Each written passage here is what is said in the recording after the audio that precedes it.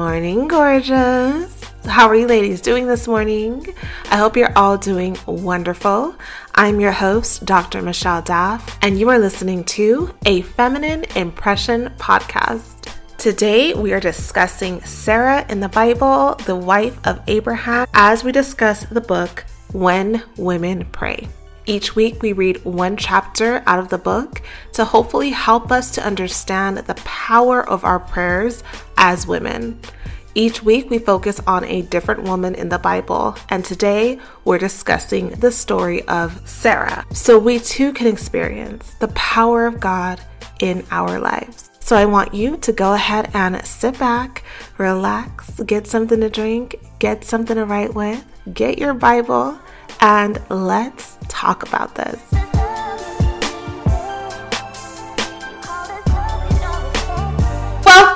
Welcome. So we're going to go ahead and start. Today we're talking about Sarah in the Bible. For those of you who are new here, my name is Dr. Michelle Daff. The book we're reading is When Women Pray, and every week we focus on a different woman in the Bible. Today we are talking about Miss Sarah. If you do not have the book, you can always read these stories in the Bible because they're all there. And we're going to go ahead and start with reading from the Bible. I want you to know that the Lord has so many promises for you. They're all laid out in the Bible, and it's important for you to not only read and know these promises, but to actually believe them. And today we're talking about having that faith and that hope in all the things that the Lord has said to you, his beautiful daughters. And on top of that, I want you to also know that Sarah is someone who is very relatable in the Bible. So her story is very interesting to read because we can all pull from her in terms of the things that she's experienced. I guarantee each and every one of us have gone through some of these feelings. I want to first start off by praying and just inviting the presence of the Holy Spirit and inviting the Lord to be with us during this time. Hopefully there will be no distractions and you can sit here and watch in peace. So if you can just please agree with me in prayer and go to our Father. Heavenly Father, we thank you so much for being here with us today. We thank you for each and every one of your beautiful daughters. We ask, Lord Jesus, that you be with us as we spend this time learning about your daughter, Sarah, and learning how we are also your daughters, your princesses, and that you are here for us. We bind every distracting spirit, and we ask that we have your peace throughout this time, that the Holy Spirit ministers to us throughout this time, that your holy angels be with us in our presence as we lean on your word. In Jesus' name we pray, amen. All right, so if you have your Bibles, if you could please turn to Genesis, the first book of the Bible, chapter 11. And I'm going to start from there. I'm going to be kind of scripture surfing, so if you can't quite follow along, don't worry about it. I really just want you to listen and take in the story, okay? So just focus more on listening. Chapter 11, verse 31. Terah took his son Abram, his grandson Lot, and his daughter-in-law Sarai, his son Abram's wife, and they set out together from Ur of the Chaldeans to go to the land of Canaan. But when they came to Haran, they settled there. The Lord said to Abram, mind you, this is Abraham before God changed his name. His name was Abram. And before God changed Sarah's name to Sarah, it was Sarai. So the Lord said to Abram, go out from your land, your relatives, and your father's house to the land that I will show you. I will make you into a great nation. I will bless you. I will make your name great, and you will be a blessing. I will bless those who bless you. I will curse those who treat you with contempt. And all the peoples of the earth will be blessed through you. So Abram went as the Lord had told him, and Lot went with him. Abram was 75 years old when he left Haran. He took his wife Sarai, his nephew Lot, all of his possessions that they had accumulated, and the people he had acquired in Haran, and they set out for the land of Canaan.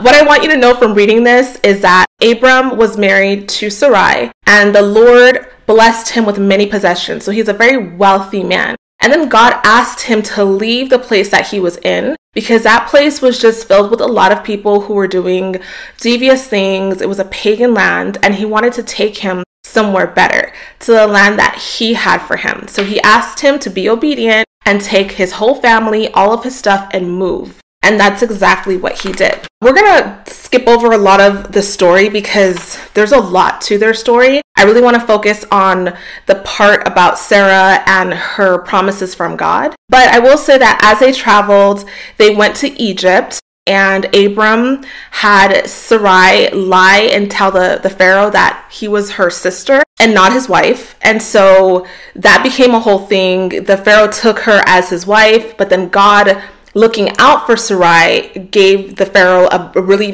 terrible nightmare and told him you better not touch her. So he sent them off, but gave them a bunch of stuff like slaves and riches and all of these cattle. But God was looking out for Sarai in that time and didn't allow the Pharaoh to even touch her, even though she was in this really awkward situation where her own husband was asking her to lie and she ended up being someone else's woman. The point is that God was looking after her no matter what, and Abraham became even more rich because he got the riches of the Pharaoh. Now, during that time, again, she did acquire a slave named Hagar, and I don't know if it was a gift that the Pharaoh gave her or if they just somehow were able to bring her on when they were in Egypt, but she was Egyptian.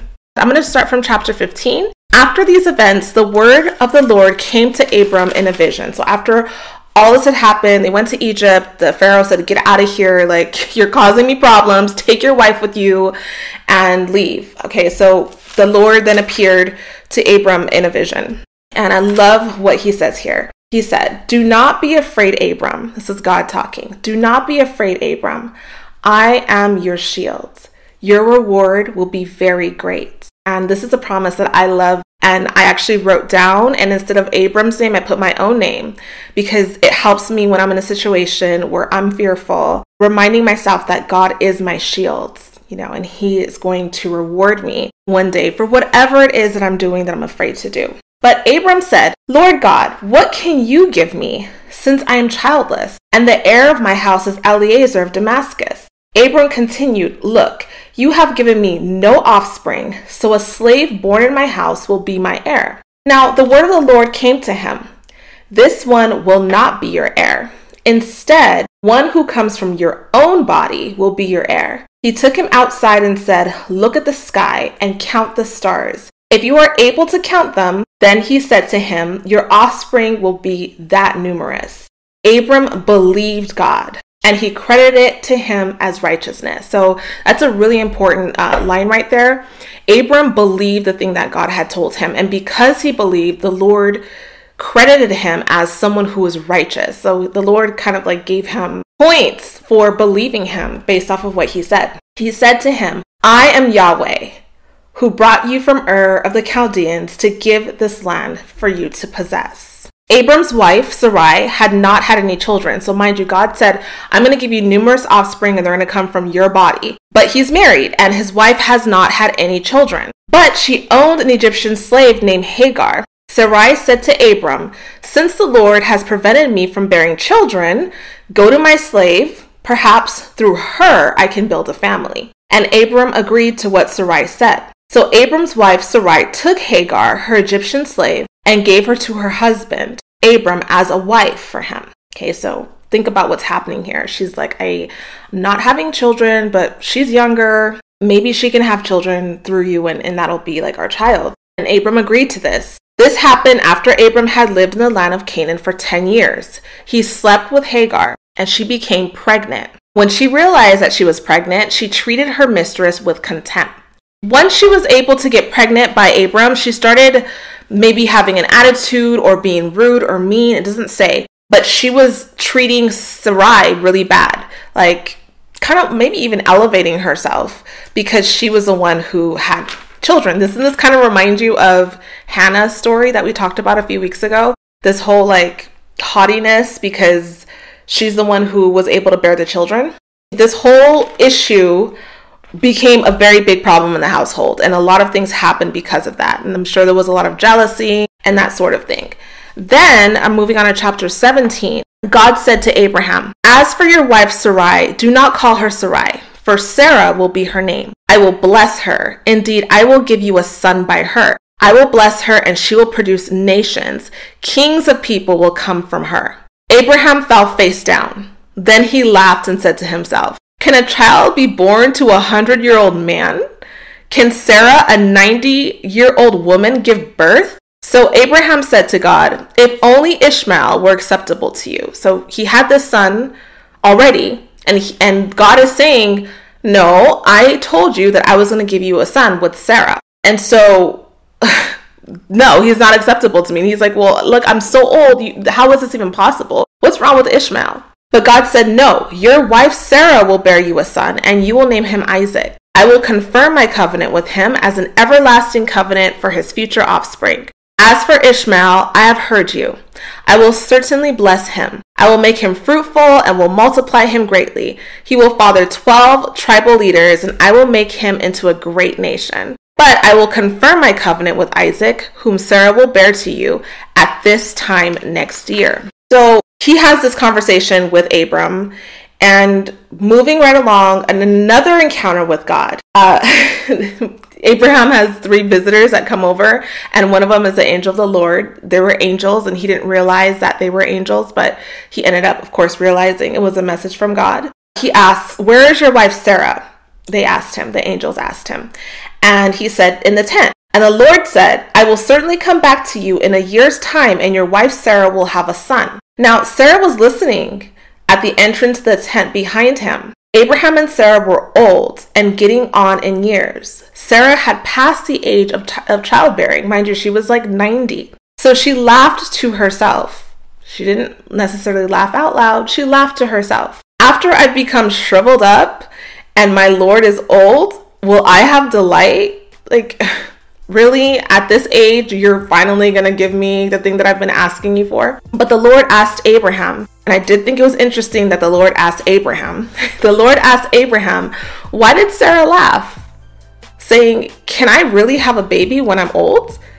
Is anything impossible for the Lord? At the appointed time, I will come back to you in about a year, and she will have a son." Sarah denied it. "I did not laugh," she said, because she was afraid. But he replied, "No, you did laugh." And I actually laughed when I read this in the Bible because I thought it was funny that she was lying about laughing when obviously he knew. And I just thought it was funny that he called her out on it. Like, he could have let it go, but he's like, "No, you laughed. You definitely laughed." Okay, so going back to the story, this is something that we're going to be talking about today in terms of believing God when he gives you a promise. When he tells you something that he's going to do, you actually believing him and not laughing and not thinking it's ridiculous and realizing there's nothing too hard for the Lord. Is there anything that's impossible to the Lord? That's what I'm asking you. Now, ladies, before we continue, I want to share my fragrance line with you. Fine Forever. Fine Forever is a blessed luxury fragrance line that promotes the promises of God. Each fragrance is tied to a biblical scripture to remind you that with God, you will be fine forever. Our debut fragrance is called 29:11, after the scripture Jeremiah 29:11, which talks about the unique plans that God has for your life. This fragrance is rich, mysterious, sensual, and feminine. It will surely turn heads and become a signature fragrance for you. As a listener, you will receive 10% off of your purchase by typing in the code FEMININE. Visit the website www.fineforever.com and purchase 29:11 today.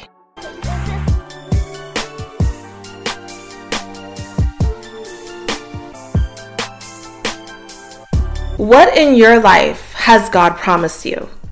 Think about that. In your spirit, the things that are in your heart.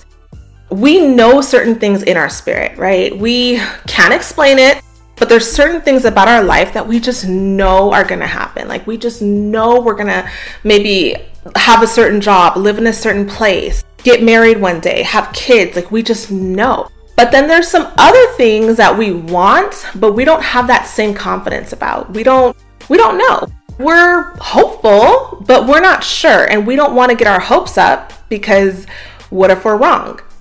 And I want you to think about these things that God has put in our spirits and allowed us to believe are going to come to pass for us. Sometimes we have a lack of faith in things, so we maybe think it could happen, but when things don't seem like they're happening, we lose that faith. And I kind of want to talk about what it means to have faith, because we hear this word all the time in the Christian world.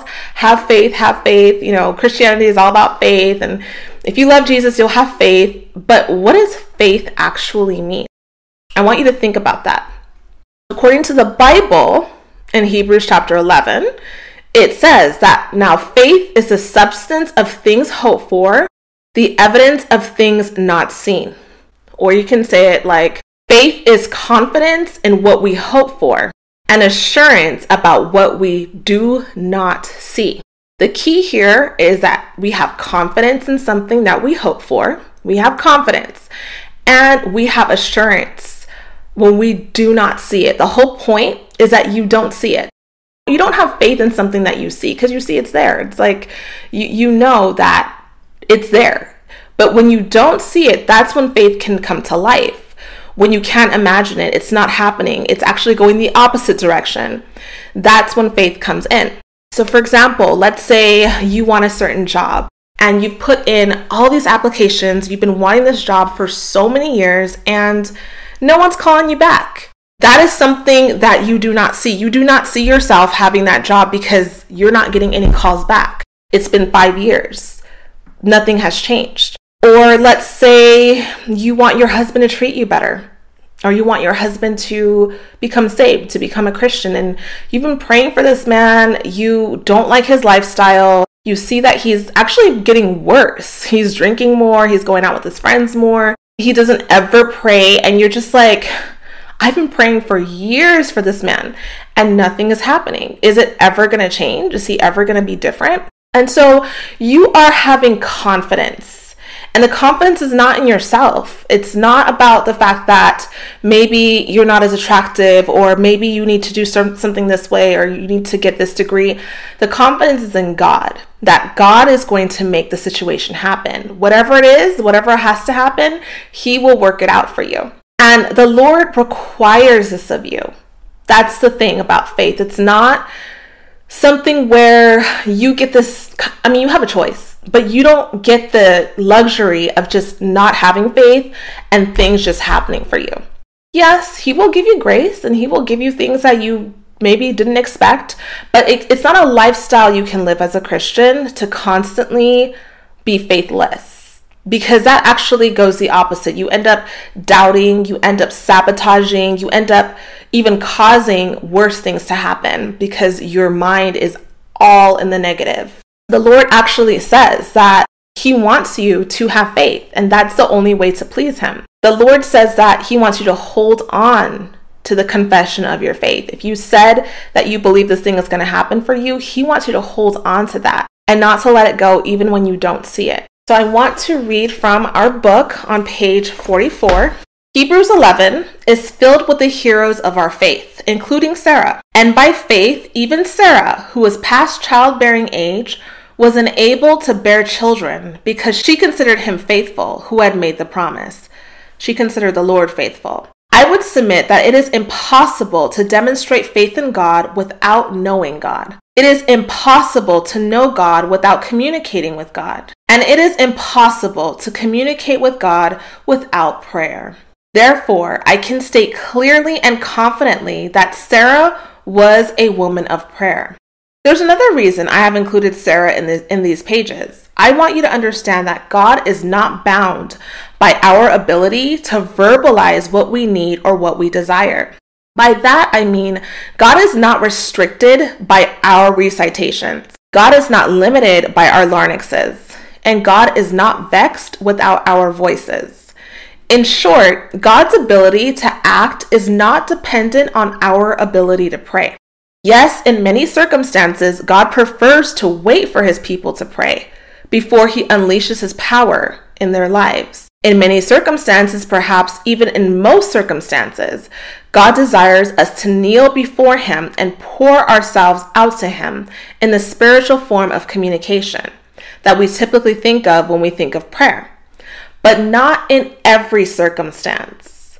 Sometimes God hears a secret whisper of our hearts, even when those whispers never escape our lips. Remember that God is omniscient. He knows all things, up to and including the thoughts in our minds and the longings in our hearts. And there are times that God chooses to act based on those thoughts or longings without any official request from us. This is powerful because it reminds us that, yes, God does want you to pray. He expects you to pray. He has taught you to pray. But in situations where you do not pray or you cannot pray, He still knows what's in your heart. He still loves you. He still prays for you, and He still answers those requests. The Holy Spirit, who is God, right? We have God the Father, who is in heaven. We have God the Son, who is Jesus Christ. And we have God the Holy Spirit, which is the Spirit of God, who is a person, who is God, who lives inside of every single believer. He is God, and He is inside of you, and He also prays for you when you cannot pray for yourself. There are some situations that do make it hard for us to pray for ourselves. For example, when something hurts so much and we can't even get it out. That's how much it hurts. It hurts too much to even say. So it impacts our prayer life because we're avoiding this very hurtful topic and we're not asking God for any help in it. It's just too hard to talk about. And sometimes our prayers are hard to pray because we're in physical pain. So if you're ill or if you're in the hospital, sometimes physical pain can be so debilitating that it's hard to think. It's hard to get words out. It's hard to move. And we are so focused on the pain that we don't pray. There are times where we don't pray because we don't know what to pray. Maybe you feel like you've prayed everything and you keep saying the same thing over and over all the time and nothing is changing. You feel like this prayer isn't even working. Let me just stop. Or a situation is at hand, but you don't know which way to pray for. Should I pray to allow it to happen? Should I pray to stop it from happening? Should I pray for this thing that I want? I don't know. And that can be tough. You may not know how to pray for a situation. You may just want to say, Lord, let your will be done, whatever you want, but you're just not sure. So these are all situations where we sometimes are confused and overwhelmed and we just don't pray about things. Sometimes we can start to feel bad for ourselves and just be down on ourselves and kind of have this poor me attitude where there are multiple things going wrong for you and you feel overwhelmed and you feel like, I'm just not going to pray. Like I'm upset. I can't. And these are the times where God is looking at your heart. He understands. He loves you and He wants to help you. And He knows what's going on with you. He knows what your will would be. And He will still answer those prayers. And that's really comforting to know. You don't have to always release it with your tongue. Aren't you grateful that God knows you better than you know yourself? Aren't you grateful that God's Spirit living inside you understands what you need, even when you are unable to articulate that need in a way that makes sense? When you fooled yourself into believing you were in a healthy relationship with someone who genuinely cared about you, aren't you grateful that God could see the secret pain inside your heart?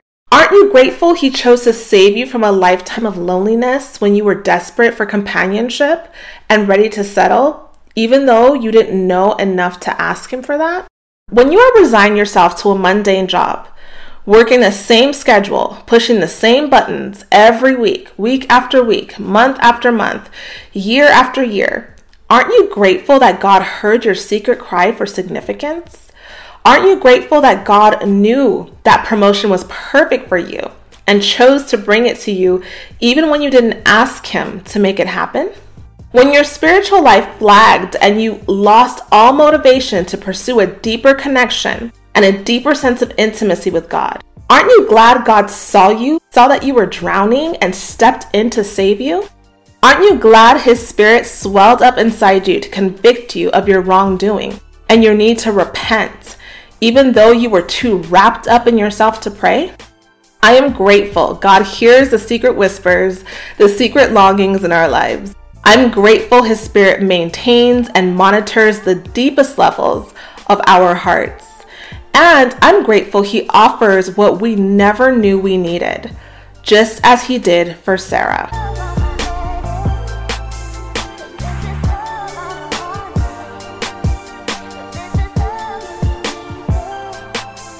Those are some things to just kind of think about, because the Lord has done something for every one of us. It's not that he only gives certain people certain things. He has done something for you, and there's something for you to look back on and say, you know what? I am thankful for that. Thank you, Lord. Each of us receives specific promises from God that are unique to us as individuals. These are promises spoken directly into our spirits. Truths that we hear and incorporate into our lives without really understanding how or why they arrived. They are God-given guarantees of what he will accomplish if we choose to believe them and choose to respond in faith. This actually is something that I've experienced multiple times in my life, and I want to know if this has happened to you, where there's something you just knew, like you couldn't explain it, you don't know where it came from, but you just knew in your spirit and you went ahead and went with it. And let me know how that went. I want to know in the comments. I know this happened with me a couple of times in my life, not very often, but about maybe 2 or 3 times. And one of those times was linked directly to my husband, where I had just come out of a really terrible relationship, and I told myself the next man I date will be my husband. I don't know who he is. I'm putting it out there. He's gonna be my husband. I'm done. And a few months later, maybe like 6 or 7 months later, I knew that there was this conference happening, and I wanted to go because I felt like I was going to meet my husband there. I cannot tell you why. There was nothing. There was no proof. There was no reason. I just had a feeling deep in my spirit that my husband was going to be there. So I ended up asking my cousin if I could tag along. It was not my church. It was a church conference. It was not my church. It was not in California. And I traveled across the country to go to the conference, which I can barely remember the conference because I was just honestly uninterested. I'll be honest with you. I wasn't there for the conference. I did not meet him there. But after the conference, I ended up seeing some photos of pictures from the conference, and I saw a picture of him, and I ended up liking the picture. And I knew in my spirit, I knew that if I liked his picture and he was single, that he was going to message me. I just knew. I couldn't tell you why. I just had that much confidence. And so I liked the picture, and about 10 minutes later, he sent me a message. And that's how we ended up getting to know one another. And then he told me that he had a job offer because he lived across the country where the conference was. I lived in California. So either way, it was like, you live so far away. But he told me he was moving to California the next month for a job. And that's how we ended up starting our dating relationship. I did not know all these things were going to happen. I just had something deep in my spirit that told me that my husband was going to be there, period. And I went with it. I didn't question it, even though it didn't seem likely, because when I went, I didn't actually meet anyone. It happened after the fact, but it was a result of me going to that conference. So these things do happen, and you kind of just rock with them. You just go with it, and you don't question it too much. If it doesn't seem like it's coming, like you thought for sure, and then it's like, oh, no, I guess not. Doesn't necessarily mean that. It could just mean it's going to happen later or in a different way. For example, do you know that there are dozens of times in the Bible where God promises strength to those who need it? Isaiah 40 says, He gives strength to the weary and increases the power of the weak.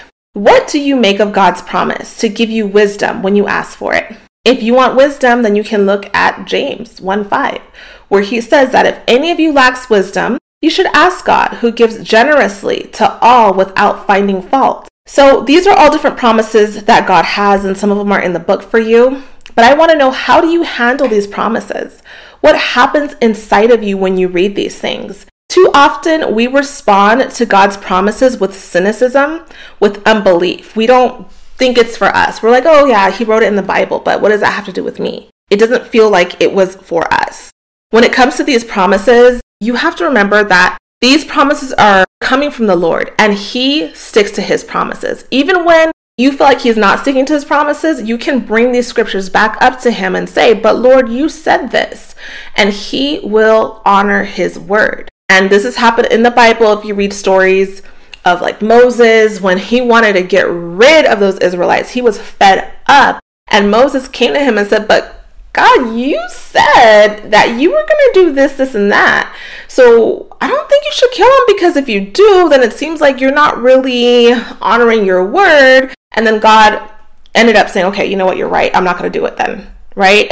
Sometimes you do have to stand on those promises and know that he will fulfill them, but you need to also know them so that you can pray them back to him. He wants you to do that. And I never want you as a person to lose hope in anything. When God promises you something and you know it in your spirit, it is easy to lose hope. It is easy to say, forget about it. It can be anything. It can be an addiction that you have. Maybe you have a smoking addiction, drinking addiction, gossiping addiction or problem, and you've been trying hard to change. You legitimately have been trying, but for some reason, it's not changing. You're still falling into these habits, and you get angry at yourself because you genuinely do want to stop. You may lose hope and say, you know what?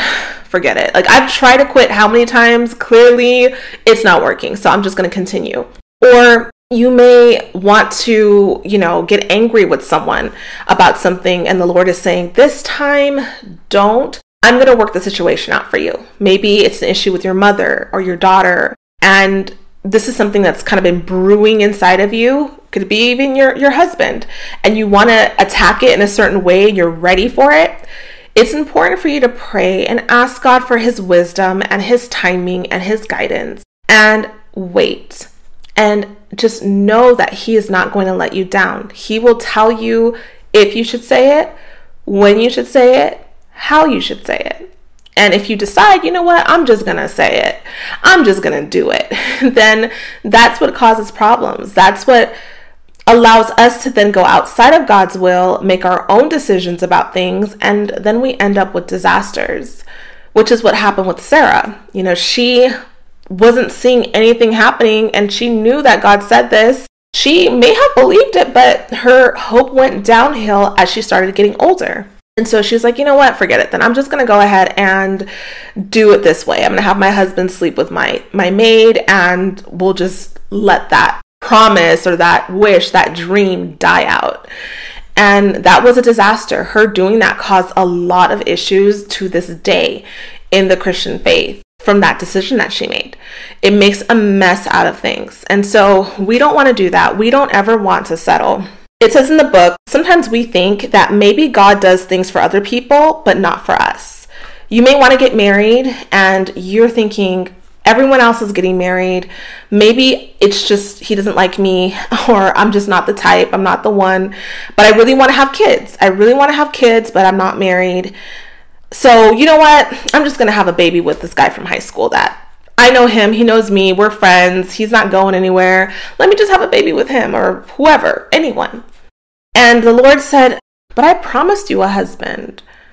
But you're like, but I want a baby, and I want a baby now. And yeah, the husband thing was cool, but I don't think that's for me. So can I just have a baby? Let me just go and get a baby from the sperm bank. And it's like, but did you even talk to me first? Maybe I would have allowed that for you, but did you even talk to me first? Why don't you believe what I told you?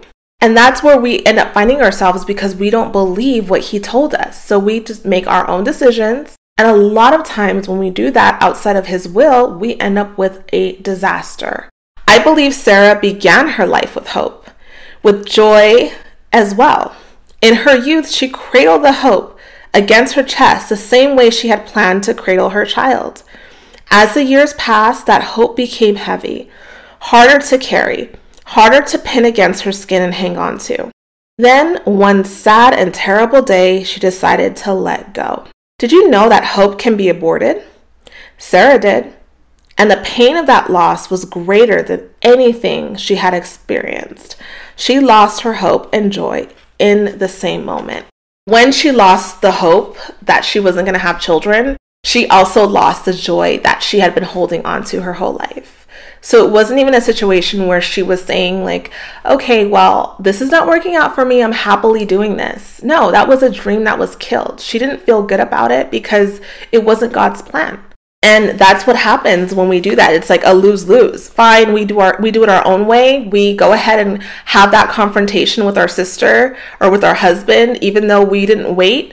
And then we end up with a bigger fight or a divorce or not speaking for years. And it's now even worse than you expected. You got it out. You got what you had to say out of you, but look what it caused, something worse. And this is something that happens often when we have something that's really big going on in our lives. Like maybe you may have an illness and you may think from what the doctors are saying, every week it's getting worse. The tumor's growing, things are just getting worse. And you're like, why am I going to keep hoping for this? Maybe God wants me to be sick. Maybe he wants me to die. So you know what? I'm going to give in to this illness. I'm choosing to just let it go. And that is the saddest thing. Because for one, you're living a lie that the enemy's put thoughts into your heart and you've accepted them instead of accepting God's truth for your life. And you end up putting things into your life that weren't supposed to be there, causing you more pain. I know how heavy it is, especially with young people, but with anyone, when we talk about the spirit of suicide. And those of us who have maybe been in situations where we have seriously considered ending our life because we cannot handle things anymore. We cannot see things getting better. We lose our hope. And that is the ultimate loss of hope. I want you to know that there is nothing in your life that God cannot and will not turn around for you. If he allowed it, if he signed off on it as his daughter, that means that whatever is going on, he is going to use it for your benefit at some point in life. It may be horrible. He didn't cause it, but he's going to be there with you through it. And you cannot ever give up. That is what the devil wants. He wants you to believe all of those lies so that you can ruin your life, because all the devil wants is for you to be miserable and to kill yourself. He definitely wants you to be dead one way or another. Even if it means being spiritually dead and not believing in God anymore. That cannot be you, because you're his daughter and he will always come through for you. So please remember that hope is something very serious. Once it's lost, it can send you down into a very dark place. But God can and will get you out of that place. He will never, ever leave your side. So do not ever leave him.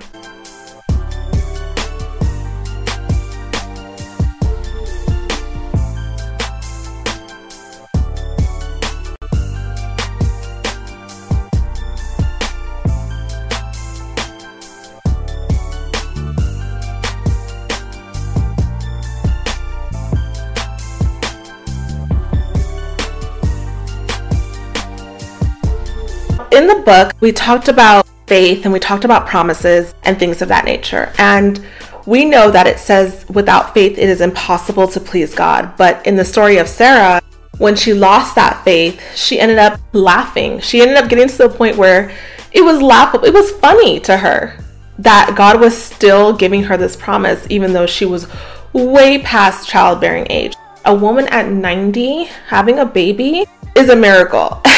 And we've never seen that kind of thing happen. So it's like, what are you talking about? It's like you're asking God, what are you talking about? Like, you know this is impossible. Why are you still saying this? It makes no sense.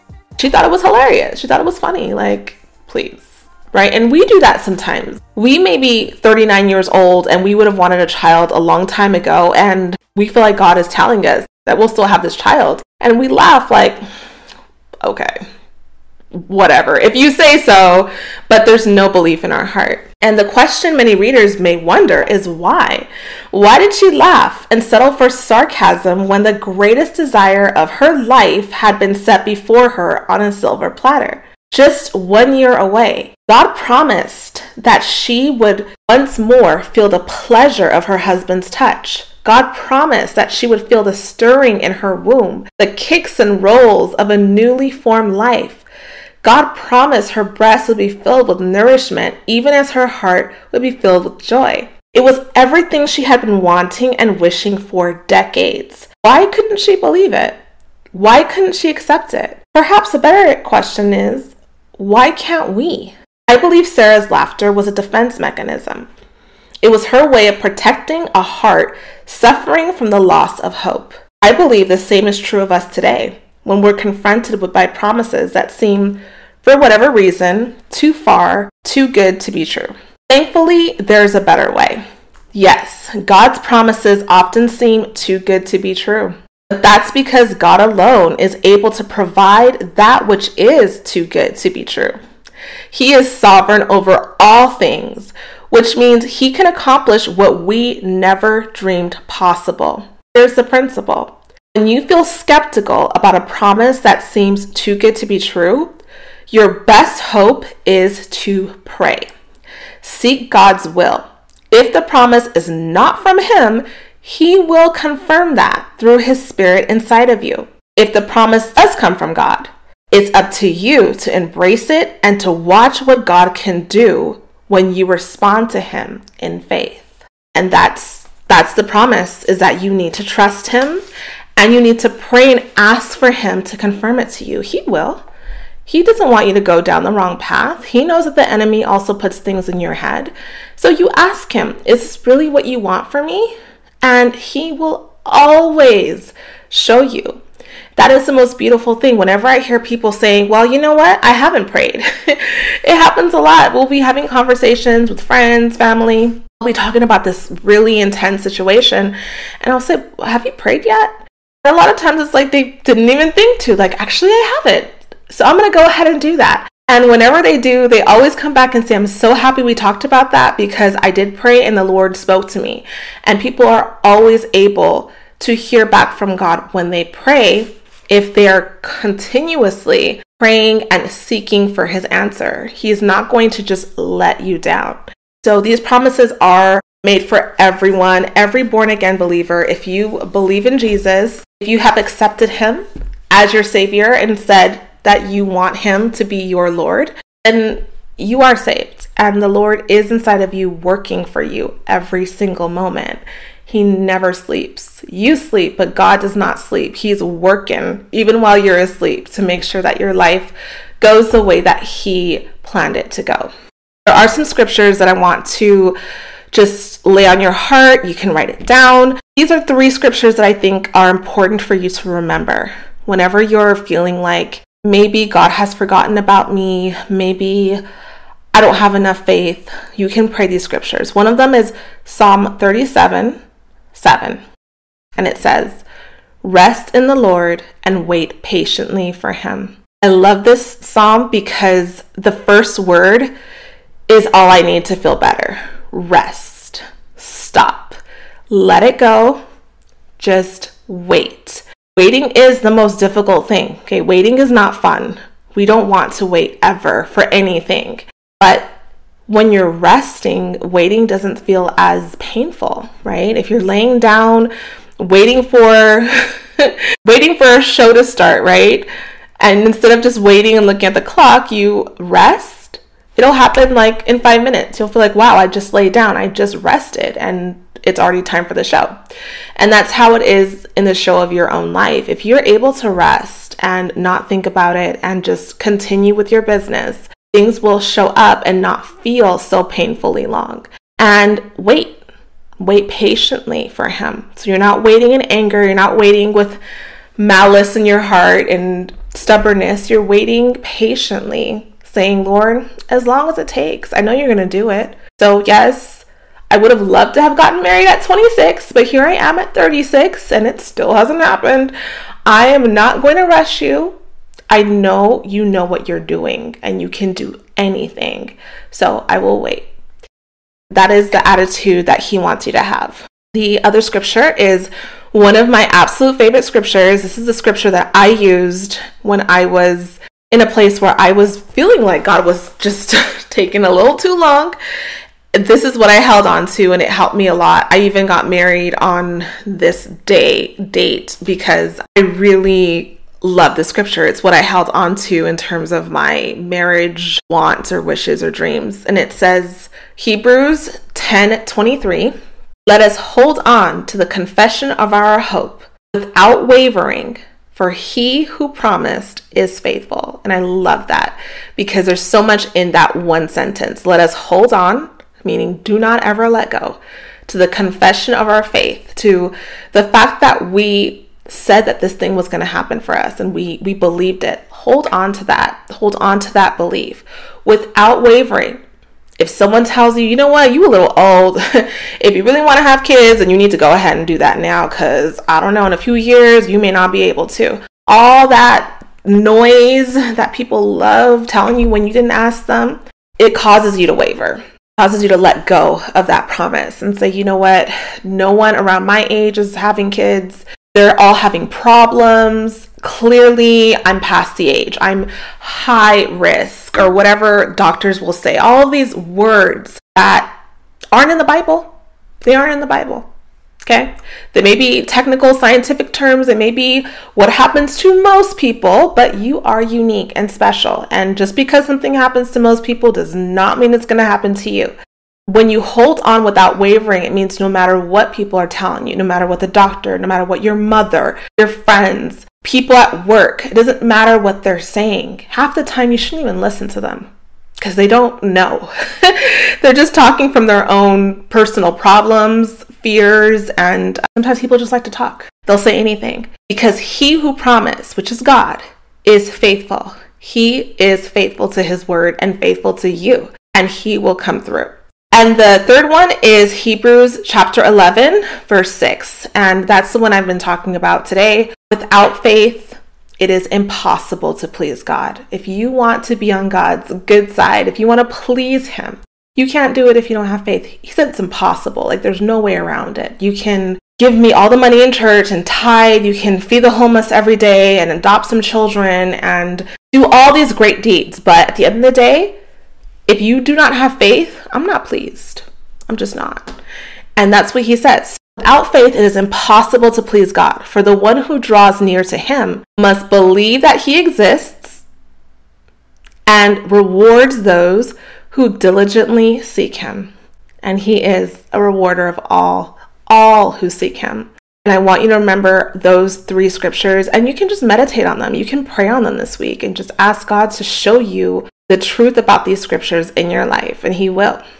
If you feel like there's anything in your life that is impossible, if there's something that's going on right now that you think has passed you by, is not meant for you because the Lord hasn't brought it yet, I want you to remember that in the scripture, he says, is anything impossible for the Lord? This is God talking about himself. Is anything too hard for me? Is anything impossible for me? Like, do you know who you're talking to right now? Do you know who you are talking about? Is anything impossible? Nothing is impossible. I want you to hold on to that. When I was younger, I used to love reading the Guinness Book of World Records. I used to go into bookstores and go straight to that section and look through the book every year because I enjoyed seeing all of the interesting, miraculous, strange things that were going on with people that are not common, like the tallest man in the world's longest nails, the world's longest hair, the oldest woman to have a baby. And I was always blown away, like, wow, somewhere in this world, someone has met this record. And that's just the truth. There is always going to be an exception to every rule because the Lord has individual lives for each and every one of us where he has different plans, different promises, and he can do anything. They're in that book because it is unusual, but it's not impossible. And I want you to remember that.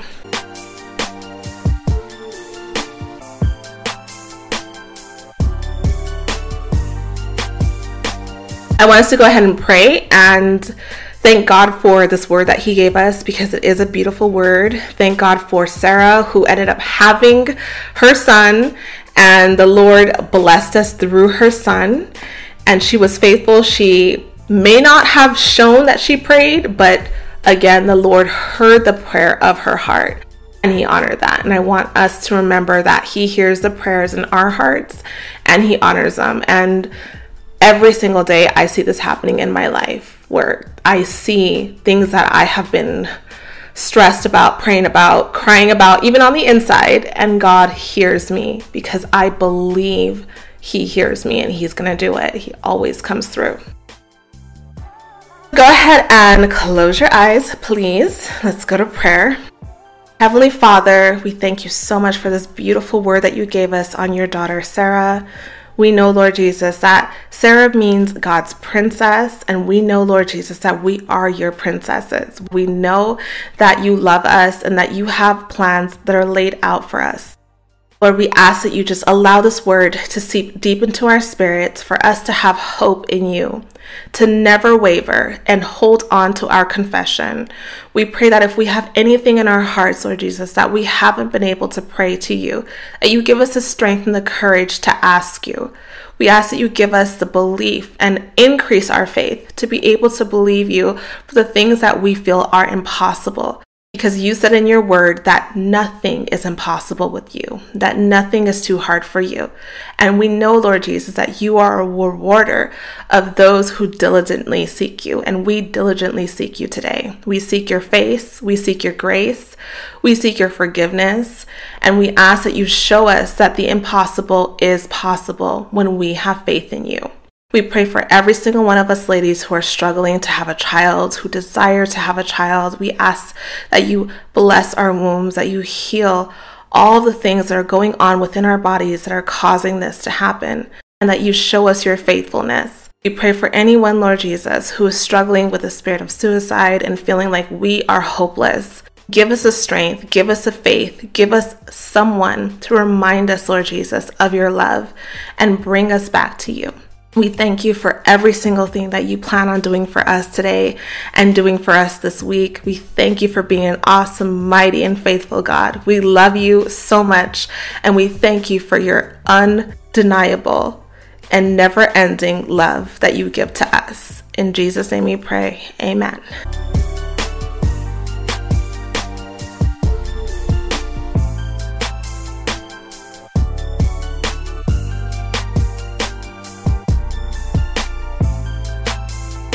I thank each and every one of you beautiful ladies for joining me today for this podcast. If you want to watch this on my YouTube channel, then head over to Dr. Michelle Daff on YouTube, where you can watch this segment, and you can also read the comments from all the ladies who are watching live. You can also join me every Sunday at 12 noon until we finish this book to discuss each chapter in the book. And I have a Q&A after our discussion if you have questions that you want answered. And if you want to share or fellowship, it's the perfect place to be. It's so beautiful when us women can get together and we can talk about the things that come up in our lives with other like-minded women. Remember to visit my website, fineforever.com, and purchase my fragrance 2911. This fragrance is a symbol of the promises of God. The promise in Jeremiah 29:11, where he discusses the plans that he has for your life. Not only is it a beautiful reminder, but it smells absolutely amazing, and I want you to experience that. So head over to fineforever.com and purchase my fragrance 2911. Also, keep in mind that I do weekly giveaways on my Instagram page for the chapters in this book. So head over to my Instagram page and look for the title of this podcast so you can hopefully win something special from me. I love each and every one of you ladies, and I hope that this blessed you. I hope that it's something that you can meditate on and pray about for your own lives. That's it for today. Remember, my loves, that in all things you do, make a feminine impression. May the Lord bless you and keep you. Bye-bye.